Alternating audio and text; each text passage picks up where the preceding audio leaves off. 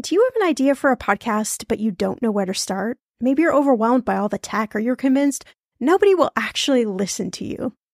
Well, I'm Shauna Game. After 9.5 years as a professional podcaster, at this show, everyone's talking money, and 25 million downloads later, let me tell you the secret to a profitable podcast. It is building a solid foundation, your podcast roadmap before you launch. That's why I created the Podcaster Class, a fast-paced group cohort podcasting for profit 8-week style MBA program. The Podcaster Class is immersive, comprehensive, and insanely motivational. If you want to create a podcast, DIYing a launch is just not the way to go. In the Podcaster Class, you'll get the tools, tips, and strategies to create a podcast that resonates with listeners and one you can be proud of. Get this, 90% of podcasters never make it to episode 3. That's 2.8 million podcasters who just quit. So to be a top podcaster, you only need to publish 21 episodes, but you got to make them good. So in the Podcaster Class, I'm taking the mystery out of how to create, launch, and profit from your podcast so you can create a top 1% podcast just like this one. The May cohort is now open for enrollment. Classes start May 22nd. There are only 15 spots open. You are going to learn podcasting with me and 14 other amazing people. You can learn all the details at thepodcasterclass.com. Use code PODCAST when you sign up for $100 off. That's thepodcasterclass.com. I'm going to be real with you. Identity theft is on the rise, and you do not want to wake up one morning and discover that your bank account has been emptied, or you're overdue on credit cards you never even applied for. We talk about this often on the podcast, but you don't realize how much of your information is available to scammers on the internet and how susceptible you and your family are to identity theft and fraud. I know it's scary, but now you can get your data removed with Delete Me. That's why I personally choose Delete Me. Delete Me is a subscription service that removes your personal information from the largest people search databases on the web, and in the process helps prevent potential ID theft, doxing, and phishing scams. I just started using Delete Me and I got my regular personalized privacy report and I was shocked what they found and removed. It was pages of information about me that I did not want online. Here's how it works. You sign up and provide Delete Me with exactly what information you want deleted, and their experts take it from there. I cannot tell you how relieved I felt to have Delete Me. And it's also a great service for your parents or grandparents to help protect them from identity theft.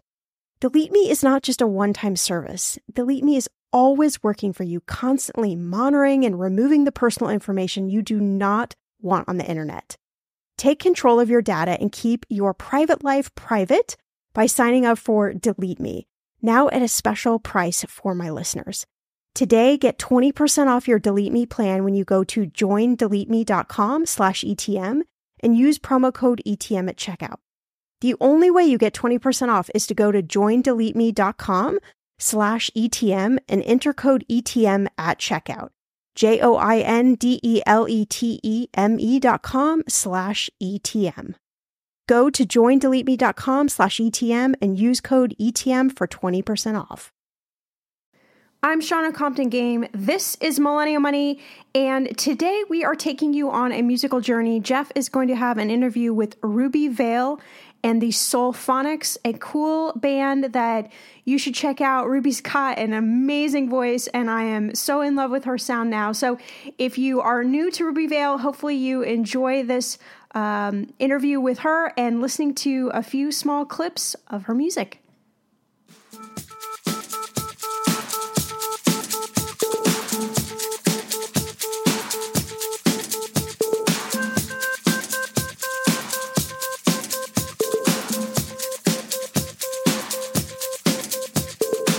Millennial Money with Shauna Compton Game. It will expand your brain.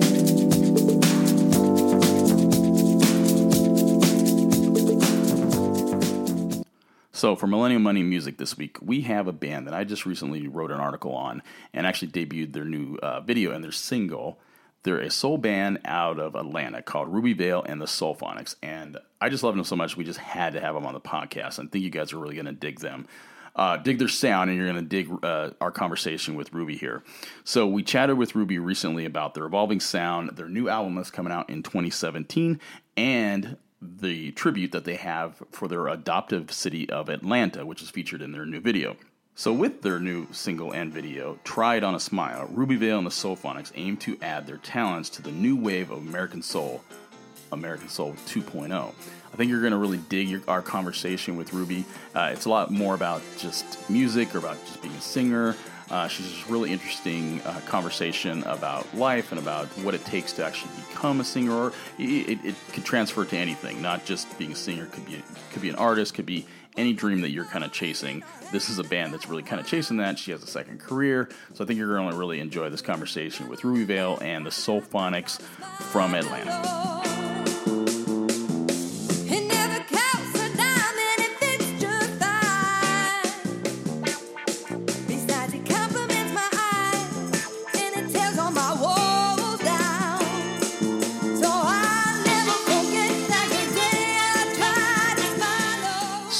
So tell me a little bit about Ruby Velle and the Soulphonics. Who are you guys?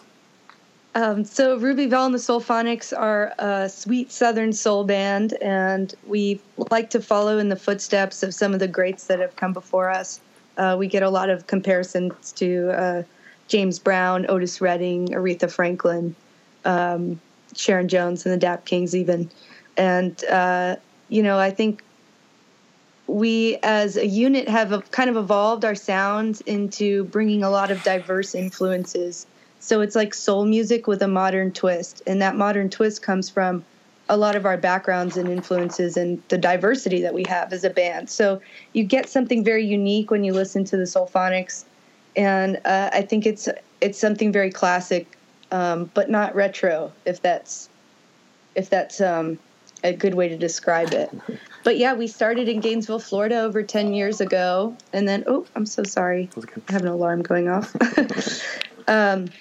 We started, 10 years ago in Gainesville, Florida, and now have evolved in Atlanta for the last almost 10 years.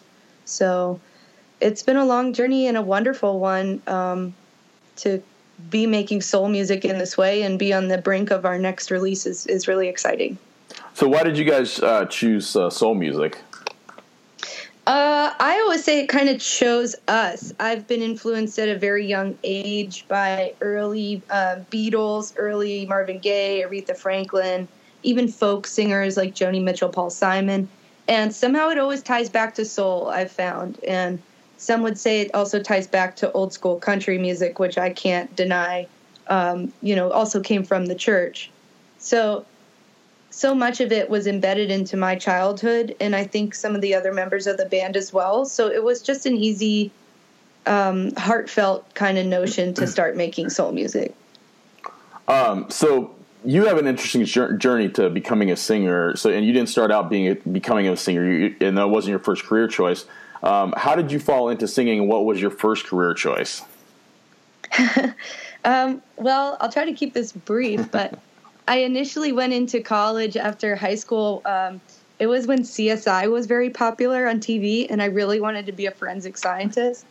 And so I got really into gore and blood and guts, and I realized that I was absolutely horrible at chemistry. It was just not how my brain was going to work. So I opened the course book, I think freshman year, and I landed on design and advertising. And I said, okay, great. Well, I know that I've always wanted to sing since I was 8 years old, and I come from a very, I'm not going to say rigid background, but just a background of you can have your talents, but you should also have as high of an education as you possibly can.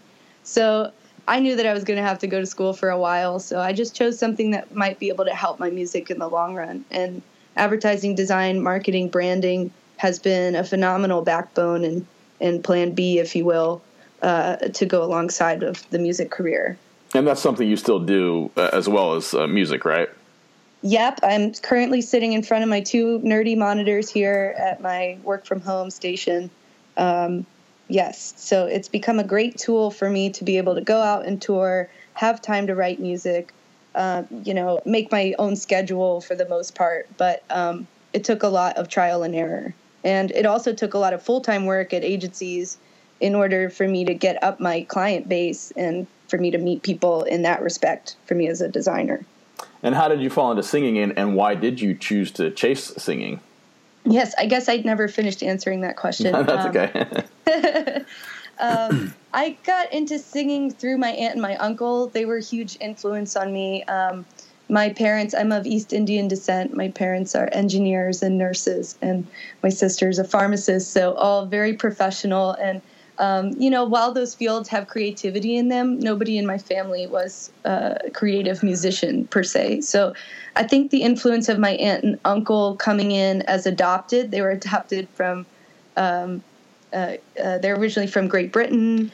They're essentially white folks that were adopted into my Indian family by my grandfather. So there's like a story right there of like overcoming, so much to make the art happen, So anyway, long story short, they played me all sorts of records, and I just heard soul music, and I said, okay, this is something that I'd like to do, but not specifically to soul. I listened to, early R&B and a lot of folk music, like I said, classic rock and stuff like that growing up. And then eventually I made my way into choral programs. So I was in all-girls choir, all-state, things like that. And I just always kind of kept it as a hobby. And then when I got to the University of Florida, I met there Spencer and Scott and a wonderful guy named Wester Joseph, who's an amazing guitar player. And he kind of gave me the confidence that I needed and the tap on the shoulder to say, hey, you can sing. Why don't you just try out for this band that I'm in?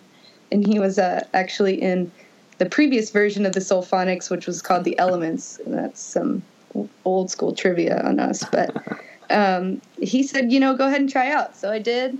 And then we changed the band name, and it became Soulphonics and Ruby Velle for a long time. And then after the first, on the release of the first album, it was changed to Ruby Velle and the Soulphonics, and that was 2012. So yeah, it's been my heartfelt project for over a decade.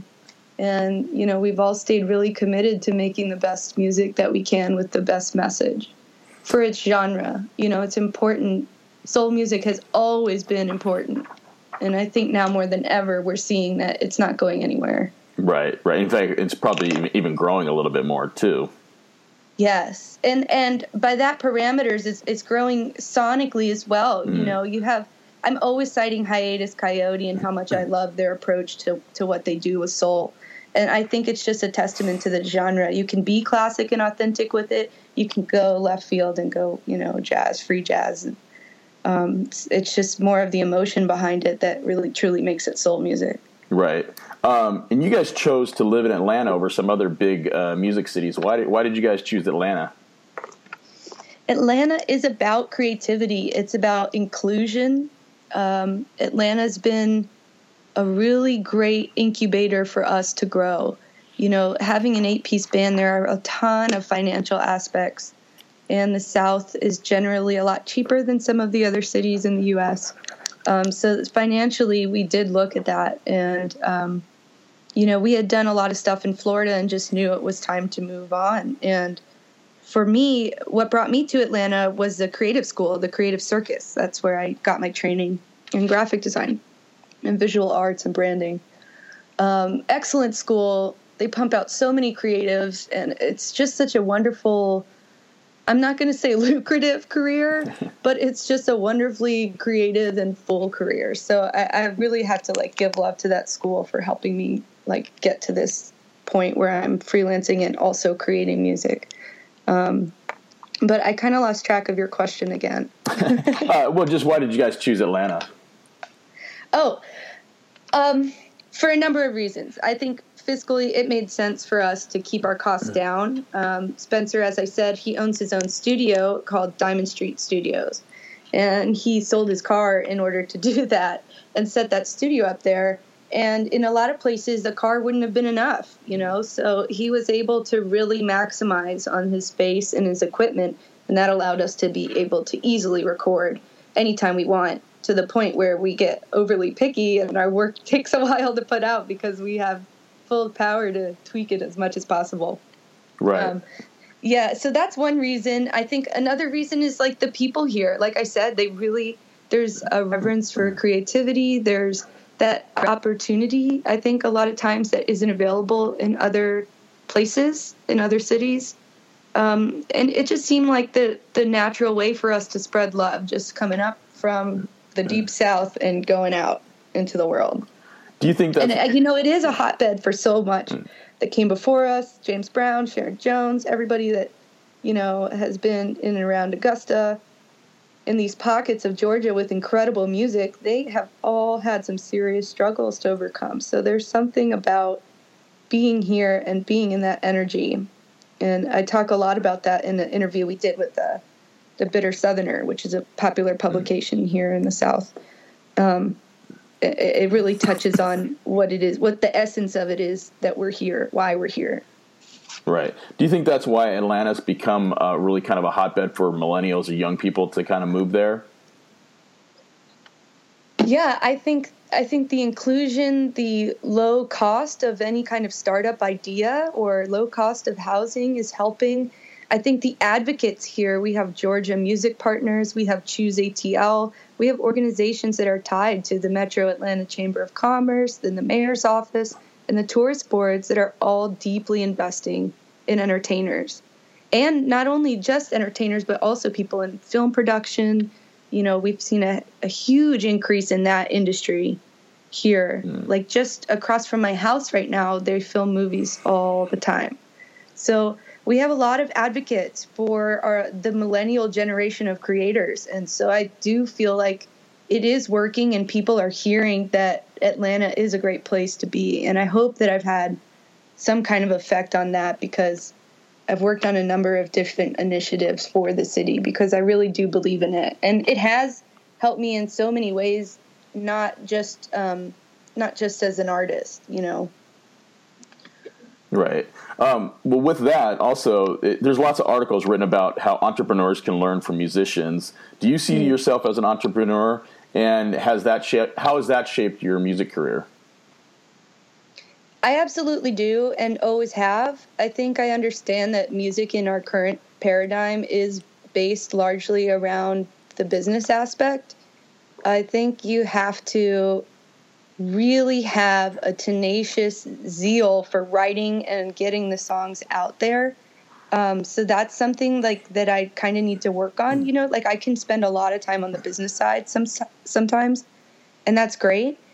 But immersing myself more in the creative side is something that I constantly need to remind myself to keep going and to get back to and to focus on.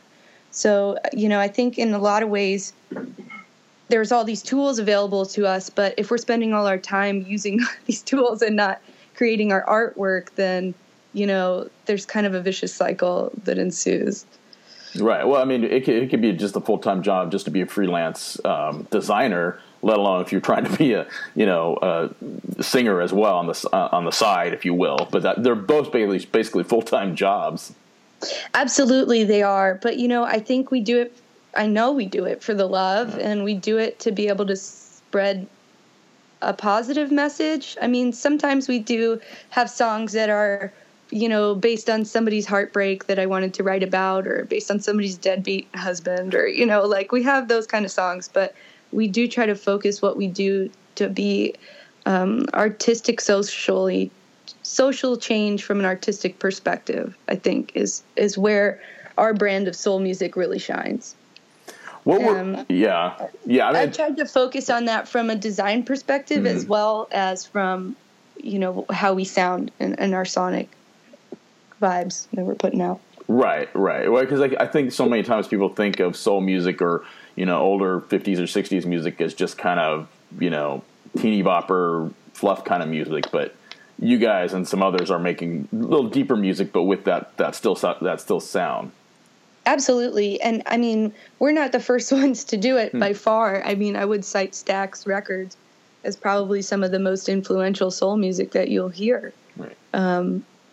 So, yeah, I think just doing this at the moment, it seems so critical, with everything that we're going through, that we rely on music, we rely on arts, we rely on safe spaces, to kind of help us along. So I'm very excited for the show tonight at the Earl. it could be a time for minority women like me to crouch and hide, and I'm not doing that. What were some of your influences growing up that you decided to become a singer? I have quite a few. At the top of the list, I'd have to say, is Aretha Franklin, and just underneath her would probably be D'Angelo. And then underneath him would probably be Led Zeppelin. So there's like such a mix, even just between the three. But those were early influences for me. The Beatles, Ani DeFranco, like I said, Paul Simon, Curtis Mayfield, Queen. My dad loved Queen so much. He played so much Queen growing up. I don't know, just that 60s and 70s era to me is the sweetest spot of music. I feel like in every genre, they were just so expressive and so able to move people. So I really try to, like, whatever I'm doing with the music, it needs to be a movement for people to connect with. Right. And I think that era got it really, really right. Yeah, I would say so as well. You guys are working on a new album right now too, and you have a new single and a video out. So tell us a little bit about the new video and the song, and then also the album coming out next year. Awesome. Well, the video is quite an amazing feat to release. It released exclusively on Axis.com, and it's called Tried on a Smile. And we posted it, and at the second we posted it, we also realized that it was World Smile Day and National Smile Day. So it ended up being this amazing story of, just bringing a smile to people's faces for no reason at all. This was like pre-election or voting, and everybody was just hanging out and needed a smile. So we posted this video, and it was really awesome to see the response from people and how much they enjoyed the song. The song was written by my bandmate and trumpet player. His name is Jason Collier. And it's one of the few songs that I didn't actually write. I've written the majority of the songs with Spencer and Scott. And then we let Jason take this one. He wrote it in full, and we loved it. So we turned it into a song, recorded it at Diamond Street, and then created the video with a local production company in Atlanta called Black Green Gold. And so that just came out recently, and if you haven't seen it, everybody, please go watch, because it will bring a smile to your face, and it's like some really good straight-ahead classic soul. Yeah, no, it's a great song, and also the video alone, too, showcases a lot of what Atlanta is all about and their creativity and stuff. Absolutely. There's so many creators here that deserve and are warranted, more credit and more amplification, if you will. Right. And then what's one of you talked about feeling in your music and stuff like that. What's one of your favorite things about playing live and connecting with your audience? I would say essentially it is that moment of connection with the audience that I absolutely crave and love. It's a moment where there are no colors on anybody's skin. There's nothing but giant big hearts in one room, and they connect in a way that I've never experienced before. So having that feeling again and again and again and again is something that I always want for myself. And I know that it creates good energy around it. So it's essentially for others as well. But yeah, I mean, it's no different from being an entrepreneur and having a product that you want to touch lives and change lives as well. So I think that there are so many parallels, at least between the social entrepreneur and being an artist or a musician. And I really can't separate the two, because I have the same intention long-term with my design skills and my branding skills as an entrepreneur as I do as a musician. So it really does essentially come down to the love and the energy of spreading that love. Right. Well, and with that, do you have any pearls of wisdom to give any other musician that is really wanting to break free and trying to get into the business and stuff?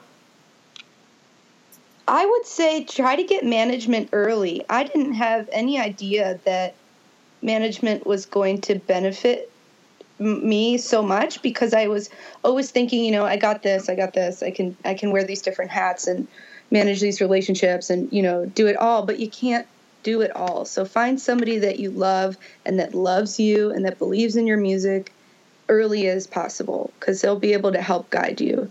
And I regret not doing that earlier. Right. So that's probably a good thing. Yeah, exactly. Well, thanks, Kristen. Love you, Kristen. Well, and also too that you have somebody else kind of doing a lot of the work for you, but then you're still managing all the creative stuff. Right. And also, I will add, my bandmates and I, the three of us, we came up as business partners in units. So there's plenty of work that's done on their end too, mixing, mastering, arranging, helping with branding. So we've been a good working team for a long time, but I wish that we would have had a management entity to kind of oversee the three of us as partners early on. That's just one thing, I guess, structure related, but everybody's band or musical entities is set up so differently, but you can always have an ally and always have somebody that's trying to help push your music forward. Well, tell us about that. So how many members do you have in the band, and how many members are you guys of the management team, if you will, that kind of create everything? So there's 7 to 8 in the band, and there's 3 partners of the LLC. The creation of some of the songs has really shifted. On our first album, It's About Time, it was really the 3 of us.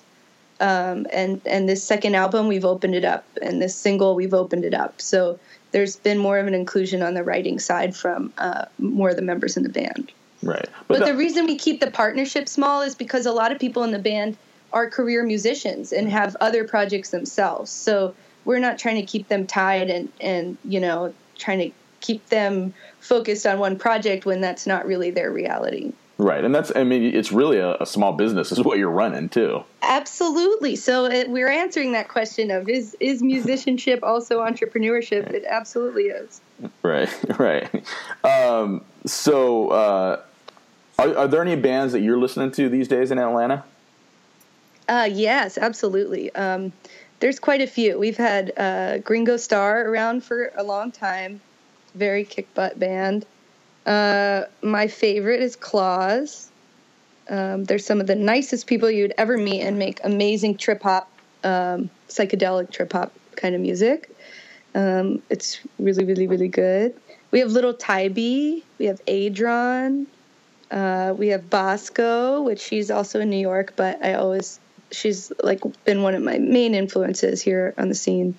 Really powerful singer-songwriter. There's just so many on the scene that I can't even list everybody. But I did work on an episode that's on PBS called Music Voyager. And it has people like Killer Mike in it and Christian Bush from the Bush Brothers. So it really gives a sense of like the depth of character in the music genres that are active in Atlanta. Yeah. So if anybody wants to check that out, it's online. It's on our Ruby Velle and the Soulphonics YouTube page. And it really gives a good insight into what's going on in Atlanta on the music scene, food scene, fashion scene, you name it. But that's been really great because I got to tip my hat to Claus, and they got to do the episode after I did. And they were on the episode with Janelle Monáe. So that was like, woo, because, she's Atlanta's sweetheart for sure. Right. Yeah, I highly recommend watching that too. That's a really cool show. I like that a lot. Yeah, it was great. It kind of all came together in 1 week in November, and I actually got to write for some of it and come up with the segments and send out call sheets and pretend I was a production assistant. So it was awesome. It was a really great experience for Atlanta, and it's brought a lot of good things our way and the band's way by being part of it. And I think they shared it in 22 other nations. So it's got a large reach, and a lot of people that have seen it finding out about Soulphonics for the first time. So bring us to your country. We want to play for you. So last question I have, if you could spend an hour with one of your musical heroes, who would it be and what would you guys talk about? Oh my gosh, what a question. It's like picking your own favorite child. You know what? I'm going to say Tina Turner. I would love to sit down with Tina Turner and just see how it was to be a woman of such proportions in such a limited thought society. And just learning from what she's had to go through, I think would help me immensely on my journey. So yes. And also how she danced in heels for that long, because I can get down in some heels for a while, but they come off right after a show, and I don't know how she did everything she did. Like that. She seemed like she always be the type of person that'd be working out in her heels too, because that's why she has that big stacked body and stuff. Yeah, she's just the most amazing thing. Yeah. And her level of strength and compassion and forgiveness for her journey is just so mind-blowing to me. I read her biography early on from my uncle. He always had records and books about musicians and stuff like that. And I just started reading about her and was mesmerized ever since. And I know she's really into Buddhism and meditation, which is also a huge part. We didn't touch on that, but spirituality and spiritual readiness is a huge part of being a musician and an artist and an entrepreneur. So, yeah, I think she's the perfect pick. Right. To sit down with for sure. I think that's definitely a good one. Tina. So, if anyone wants to, when people want to find your music or your videos and stuff like that, where do they go to? Ruby Velle and the Soulphonics.com. It's our website that I run and have made myself. And you can find everything you need on there. We're also on Facebook and active on Instagram. So those places are probably the best to keep in touch. Awesome. Well, thanks so much for doing this. We really appreciate it. Thank you so much. I can't wait to speak with you later when the album's out and get your thoughts on it. Yeah, absolutely.